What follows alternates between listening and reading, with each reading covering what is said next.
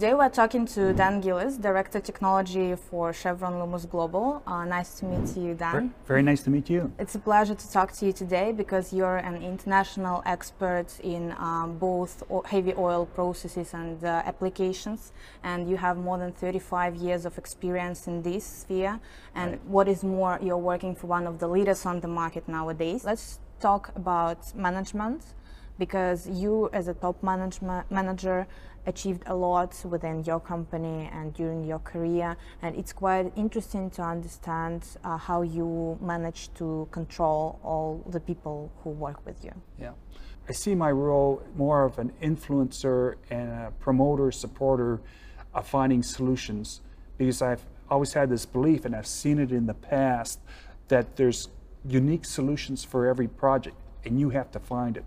And that's our role as a technology licensor, is to help the customer find that unique solution for them that makes their project a success. So that's been my influence on others, and I would say it comes the same way. We have a fantastic atmosphere at our company, and it's a unique company in that sense. It's not large like a Chevron or a McDermott, that are two owners' companies, but the people there, tremendous experience, interest, and I'm just pleased to be part of that. Okay. That's the way I would say it. Nice to hear. And talking about motivation, do you need to motivate your team every day or like every month, or how does it work? Motivation is a continuous effort, right? And you have to show respect, interest, and care with those you work with. You have to see point to where the opportunities are for our company and for individuals if you're going to motivate them. And despite motivation, is it necessary to invest in your team development? Well, you know, I look back in my career, I've had tremendous opportunities to do different things, and that's probably helped me be where I am today. And others deserve the same chance. So you can't just leave a person in one job, especially if they're talented. You don't want to leave them in one job for too long. You want to keep helping them grow. Now, having said that, some of our most technically knowledgeable people aren't necessarily interested in doing project management or sales, right? So you've got to find areas for them to grow into taking lead positions in new technology development or applications, interactions with customers. So you have to find which path is best for each person so that they can grow to their fullest and contribute the fullest to the company. You told me that you started as an engineer. I guess my career path started when I was actually in engineering school between second and third year. I got an intern position at a refinery in the city I'm from in Canada. And I ended up in that summer being a process relief operator. And so I got to, from the bottom, see what refinery operations was about, and I really enjoyed it. In fact, I had two interns there at that refinery, and the second one I remember sitting in the control room, and these senior management from the refinery came in with this couple of people, and this one guy I could tell was really important, technically very smart. And so he was telling people what to do and how you should operate this FCC and this and that, and I didn't know what he was talking about then because I didn't know technologies very much except for what I learned from the other operators. But I thought that was pretty neat stuff. And so even though when I graduated from university, a high-performing student could have a choice of jobs back then, I went back to that refinery because I wanted to do that type of work. And so my career started in refinery operations, process engineering, and then it moved into, I got an opportunity to work on a unique project converting that refinery from light crude processing to heavy crude. And that was my first introduction into residue upgrading technologies, which I then moved on to another company after working and developing that project, a major oil company in the world in Western Canada, where I became an expert at a very young age on all of the residue upgrading processes available at that time in the later 1980s. After doing business development work and project development work for that company, I moved on to a technology licensing company because I thought that's what I really want to do. And that's how I got into technology licensing, where I spent coming on 20 years now doing in various roles. And it's just been a tremendous career path and enjoyable. So it's kind of an odd start. But I'll tell you one thing. When I joined that first company in technology licensing, after a few years, I remember going to a refinery and we ended up in a control room and I was talking to people and I thought to myself, I've come back full circle because, you know, probably 15 years ago, I said, 16 years ago, this is what I want to do. And I found myself one day, I'm doing what I thought was so impressive to do. I was now the expert coming in, helping a refinery. What do you consider the most, so to say, contribution to the development of the industry from your side? I've been fortunate to work on 2 or 3 significant projects that have become commercialized, and that's before I got into technology licensing. And I've been part of identifying new flow schemes and technologies that have been commercialized. And I can point to 3 or 4 of them without being specific, that when I look at that project or look at this technology that many companies are using now, it just feels good inside that you've added value. Mm-hmm. Okay, and what advice can you give to those guys who are just at the beginning of the way? Find something to work on that you think is important, not just to your company, but to society, and go do it well and hopefully see it succeed. And with that, you will succeed and your career path will find the best path for you. Okay, that's a good advice. So what is your opinion? Which technologies are key trends today? Well, if you look what's happening in the refining industry today, we're seeing some of the biggest changes we've ever seen. One of the biggest changes is going to be the change in sulfur regulations and bunker fuels, IMO 2020, where the sulfur specification for fuel oil is going to go down from 3.5% to 0.5% sulfur. This is a huge change and is shocking the refining industry.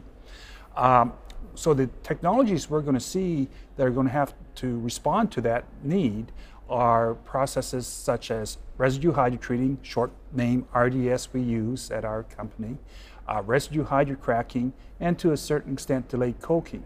Mm-hmm. Now with these technologies will come along processes that will further process the residue upgrading technologies products such as hydrocracking and RFCC. We're also seeing higher demand for petrochemical processes and technologies that overlap refining and petrochemicals. What are your plans for the future? What technologies are you going to offer the market? We've got new catalysts and processes associated with crude to chemicals coming out. We have a very advanced form of residue hydrocracking, full conversion to high quality products called LC slurry that actually it's already been licensed in projects in engineering, procurement, construction phase for a Swedish refiner. That will be out there soon. Coming back to IMO 2020, what kind of technologies you're currently developing for this? Yes, well, one of them we've brought to the marketplace, in fact commercialized already, is called LC LSFO. Now, this is a version of residue hydrocracking that combines our LC fining, residue hydrocracking process, and RDS, residue hydrotreating. Normally, with residue hydrocracking, you want to maximize the conversion and maximize production of transportation fuels like diesel, gasoline. But with this new regulation coming in, product like ultra-low sulfur fuel oil, the price is expected to get close to that of transportation fuels. So a process like LC LSFO, which can do both, will be highly attractive in that it doesn't produce any low-value products per se. About your agreement that you signed with Saudi Aramco in 2018 Yes. for joint development of heavy oil processes. And as far as I remember, on your website, you stated that this will give a lot of opportunities for them. So what kind of opportunities we are talking about? Right. Well, the joint development agreement we signed with Saudi Aramco is to develop a new process to convert crude to petrochemicals. And this is requiring extensive research by both parties to bring this technology along. So far, the results are very promising, where we are seeing potential for over 70% petrochemical production from crude oil, which is far beyond any of the competitive options. Wow, that's impressive. About your last year project with Gison Refinery and Petrochemicals, was it difficult to start working with them? Did you take part in the elaboration? This is a major expansion at that refinery, where they're going to be processing higher sulfur crude oils from the Middle East. In order to do so, they need to have conversion of the bottom half of the refinery. What we're supplying is the residue hydrocracking technology to it, and its form of residue hydrocracking called LC-Max, which can obtain and will obtain over 93% conversion of residues. And this will allow HPCL to have a very competitive, not one of the most competitive refineries in the world, once this process is installed and they come up in full production. This is a very impressive numbers that you are announcing. And are there any competitors who can provide them with the same? We were selected amongst three contenders for this project. All of them have their own versions of high conversion, but the advantage this LC-Max technology has is very unique in that it obtains high conversion using proven processes in a unique, elegant flow scheme. And yes, there's been tremendous research by others to develop high conversion technologies, but very limited commercialization of these concepts. So it was not that difficult to win for you? It was very difficult for us to win, believe me. It is always difficult to win a license award, and that's because, look what's happening. Customers are spending on these big projects. It's not like they're spending $100 million. These are $2, sometimes $3+ billion projects, and maybe 25% of the cost of that is this major residue conversion process. So when you're spending that sort of money, you are obliged as an owner to do a rigorous evaluation, and you have strong demands from those offering the technologies to fully explain and prove that their claims are valid and will work. In fact, the banks will not provide financing for these types of projects if they don't have some commercial basis to them. Talking about your hobbies, surprisingly, I found out that you're a fan of yard landscaping and also house remodeling. And in my mind, it's something huge to do. So how do you find time for this? Well, first of all, you know, the culture I come from, Western Canada, it was quite common for us to be involved in doing things ourselves. It's the culture we come from. A smaller community per se in the world scale, but with opportunities to do it. In fact, I remember one of the refinery operators saying to other operators, you know, they would all end up building their own houses or subcontracting CBs. They had a lot of time. They worked so many days off, and it was part of the culture there. And so I learned from a good friend of mine, probably my best friend in high school, how to do things like that, work with my hands, and I enjoyed it because of the mental demands in a job. Doing something physical and that added value was good. But if you look at my hobbies, interested in yard landscaping, house remodeling, and projects around that, they're similar to what I've done in my career. They take planning, They take focus, and you have to have a vision of where you want to get to. And with that, that's the same in the type of work I do, and anyone who's successful in any role they have. And so, to me, these hobbies are a natural part of who I am, just like the type of work I think I do is a natural part of who I am. And it's been very enjoyable.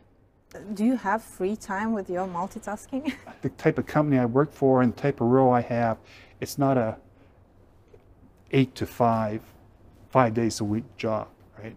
Because customers' demands are whenever they are, and sometimes it takes a lot of effort for a long period of time, but there's also opportunities, especially when you travel the world to meet customers, to have, like I'll have today, to visit this beautiful city, a couple hours free. So I take advantage when I can of this limited free time I have to enjoy.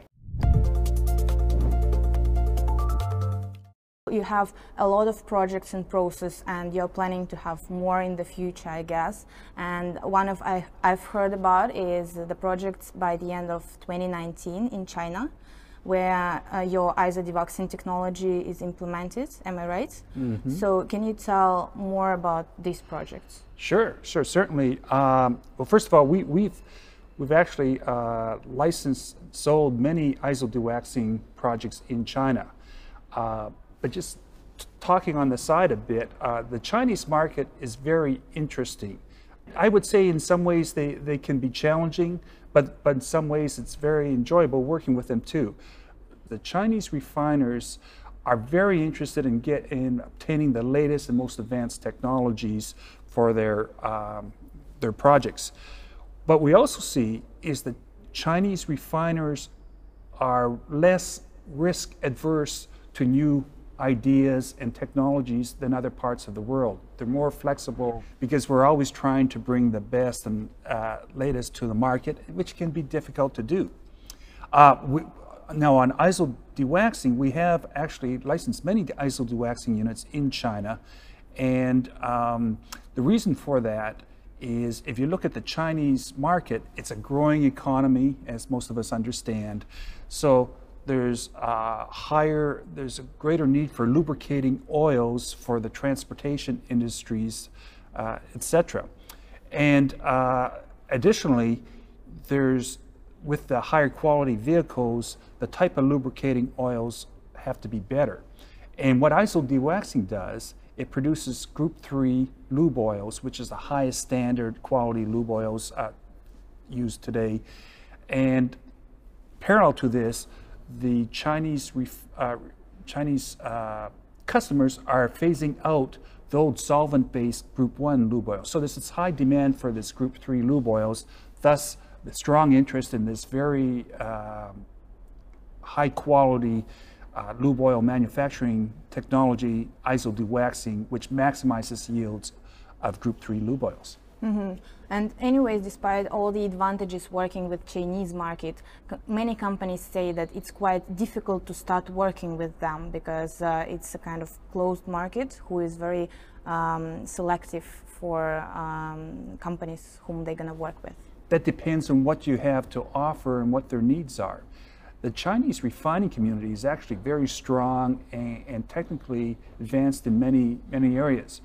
But there are areas where they desire to obtain the latest technologies from companies like ourselves.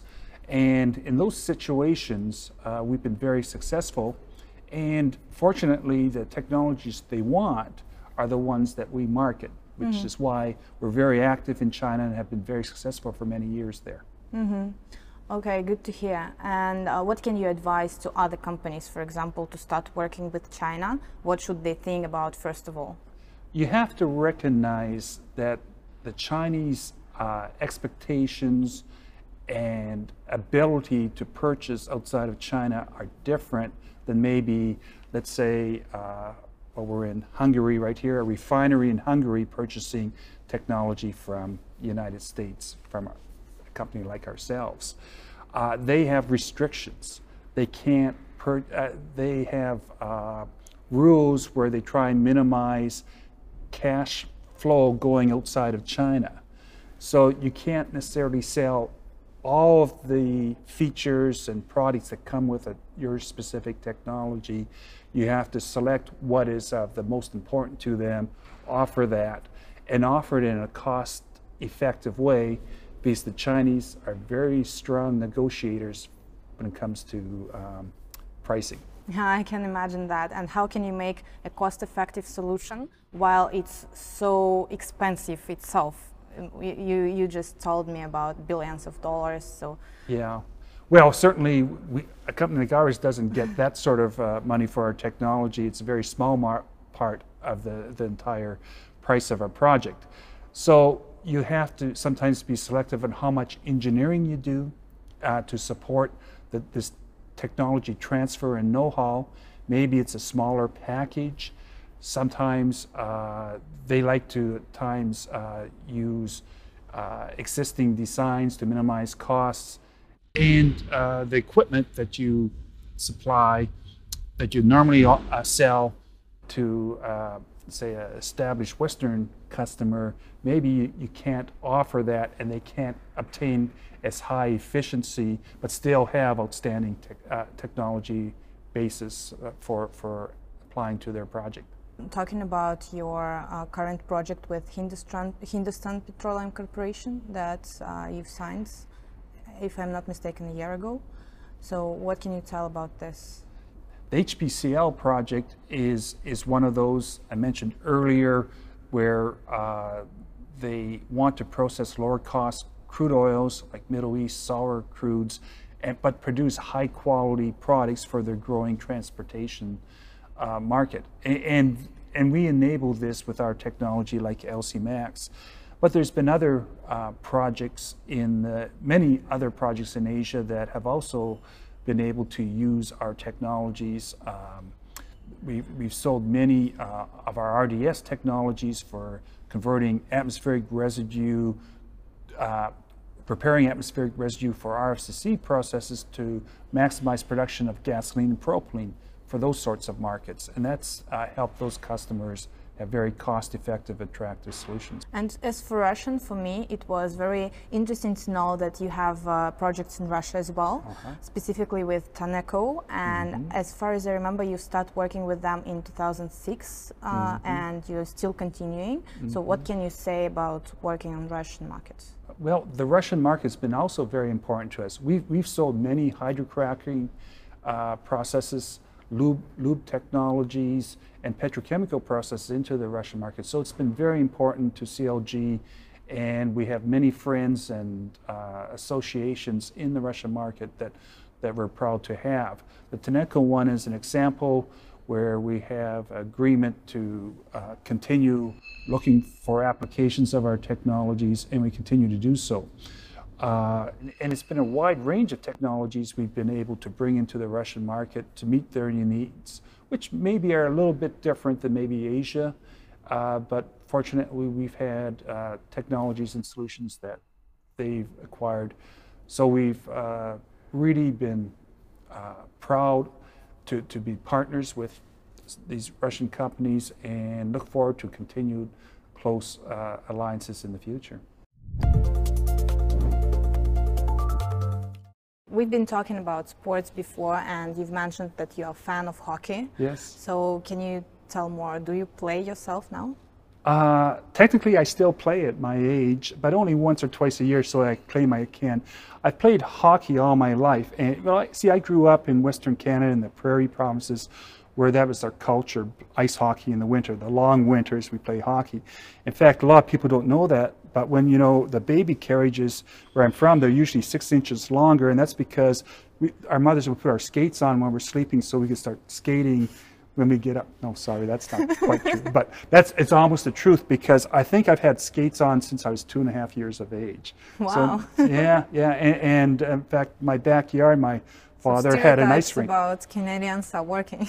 Yeah, well, you know, it's part of the culture. At least it was then. And you played at noon hour. You played recess, and the weekends you would play hockey, and just like other parts of the world, some kids play soccer or football. In most parts of the world call it, you know.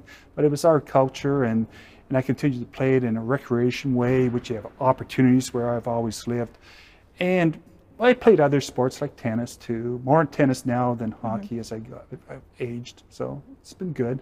So were you good in hockey? Yeah, I was okay. I was okay.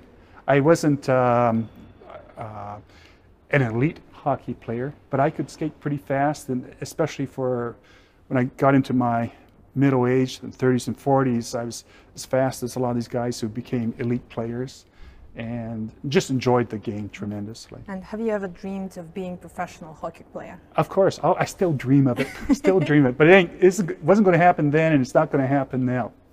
But of course, you have to dream. You're gonna attend one of our congresses, which is Petrochemical and Refining Congress. Yes. So how often do you go to such kind of events? Well, as a company, we attend several of them. I probably do upwards of half a dozen a year. They're very important for us to go to, though. We want to hear what our customers are thinking, the customers that come there, and interact with them. Plus, we get an opportunity to talk with other types of companies. For example, a lot of times there will be market analysts there.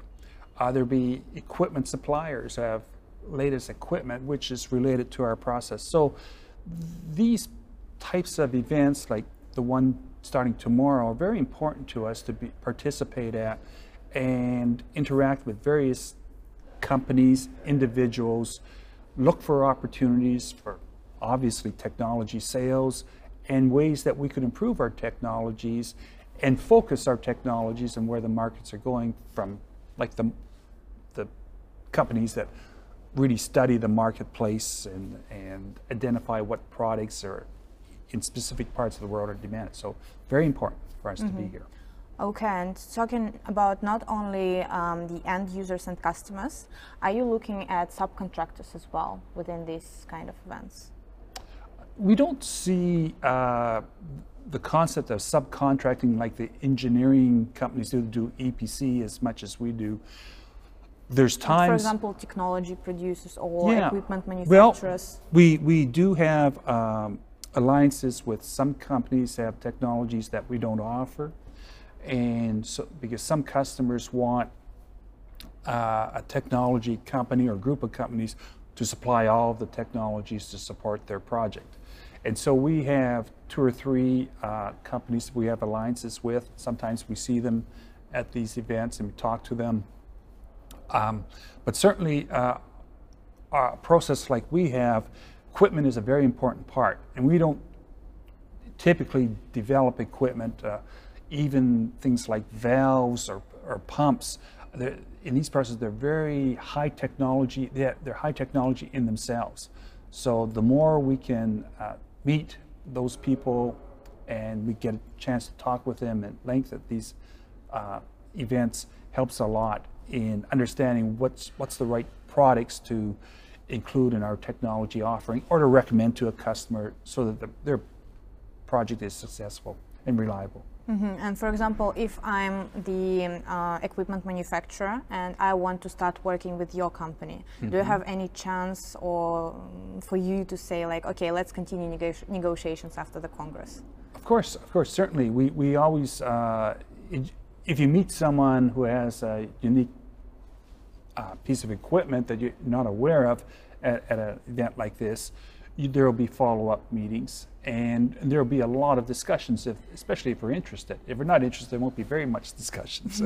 But assuming they have something unique and beneficial, we'll have a lot of discussions with them. And we'll probably, when we treat them, actually, we treat them like customers treat us. We put them through a rigorous examination of why this product would, or a piece of equipment, for example, would be beneficial for the process and the customer. And once we've verified and are comfortable that it is, we can support that piece of equipment or recommend it as an option for the customer for this process. So I should be very well prepared before coming to you at the Congress with all the documentation, or how should I be prepared? Well, it's Usually we're aware of equipment, but sometimes they'll bring it and then this is an opportunity to have a discussion on this specific item in more detail. Or they may be doing things you weren't aware of, and that's quite common. This is related to one of our other technologies, coking, and along with our coking expert talking with this company. We knew they had something related to the decoking process, but we weren't aware of their commercial experience. And they were telling us, yeah, we've applied it here at this refinery, and so now we're much more comfortable. If, for example, I created a new technology and I do not have experience yet, so there is a kind of chicken and egg problem, because I do not have experience yet, but I can't get it because nobody wants to talk to me when I do not have a portfolio. So what should I do in this case? How do you think? We started this conversation. I've been around a long time, and I've seen a lot of processes come and people think they've got the greatest solution, it's revolutionary, it's going to change the way processing is. Rarely does that occur. I wish it could, because that'd be great for our customers, but it doesn't. So how could we know? Well, but there are some processes that do look promising, and they can be tested.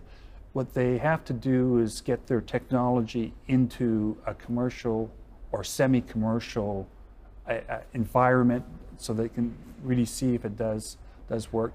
If they have that, sometimes there's processes that are joined to our main technology that are a little bit different than the ones we're using, and they look very promising. So we're looking at ways to work with some of these types of organizations, and a company like us will listen to them because we're very interested in increasing the performance of our offerings, our technology offerings, and many times someone working on something that's could be a small part but an important part of what we're doing can really make the difference in our technology being selected.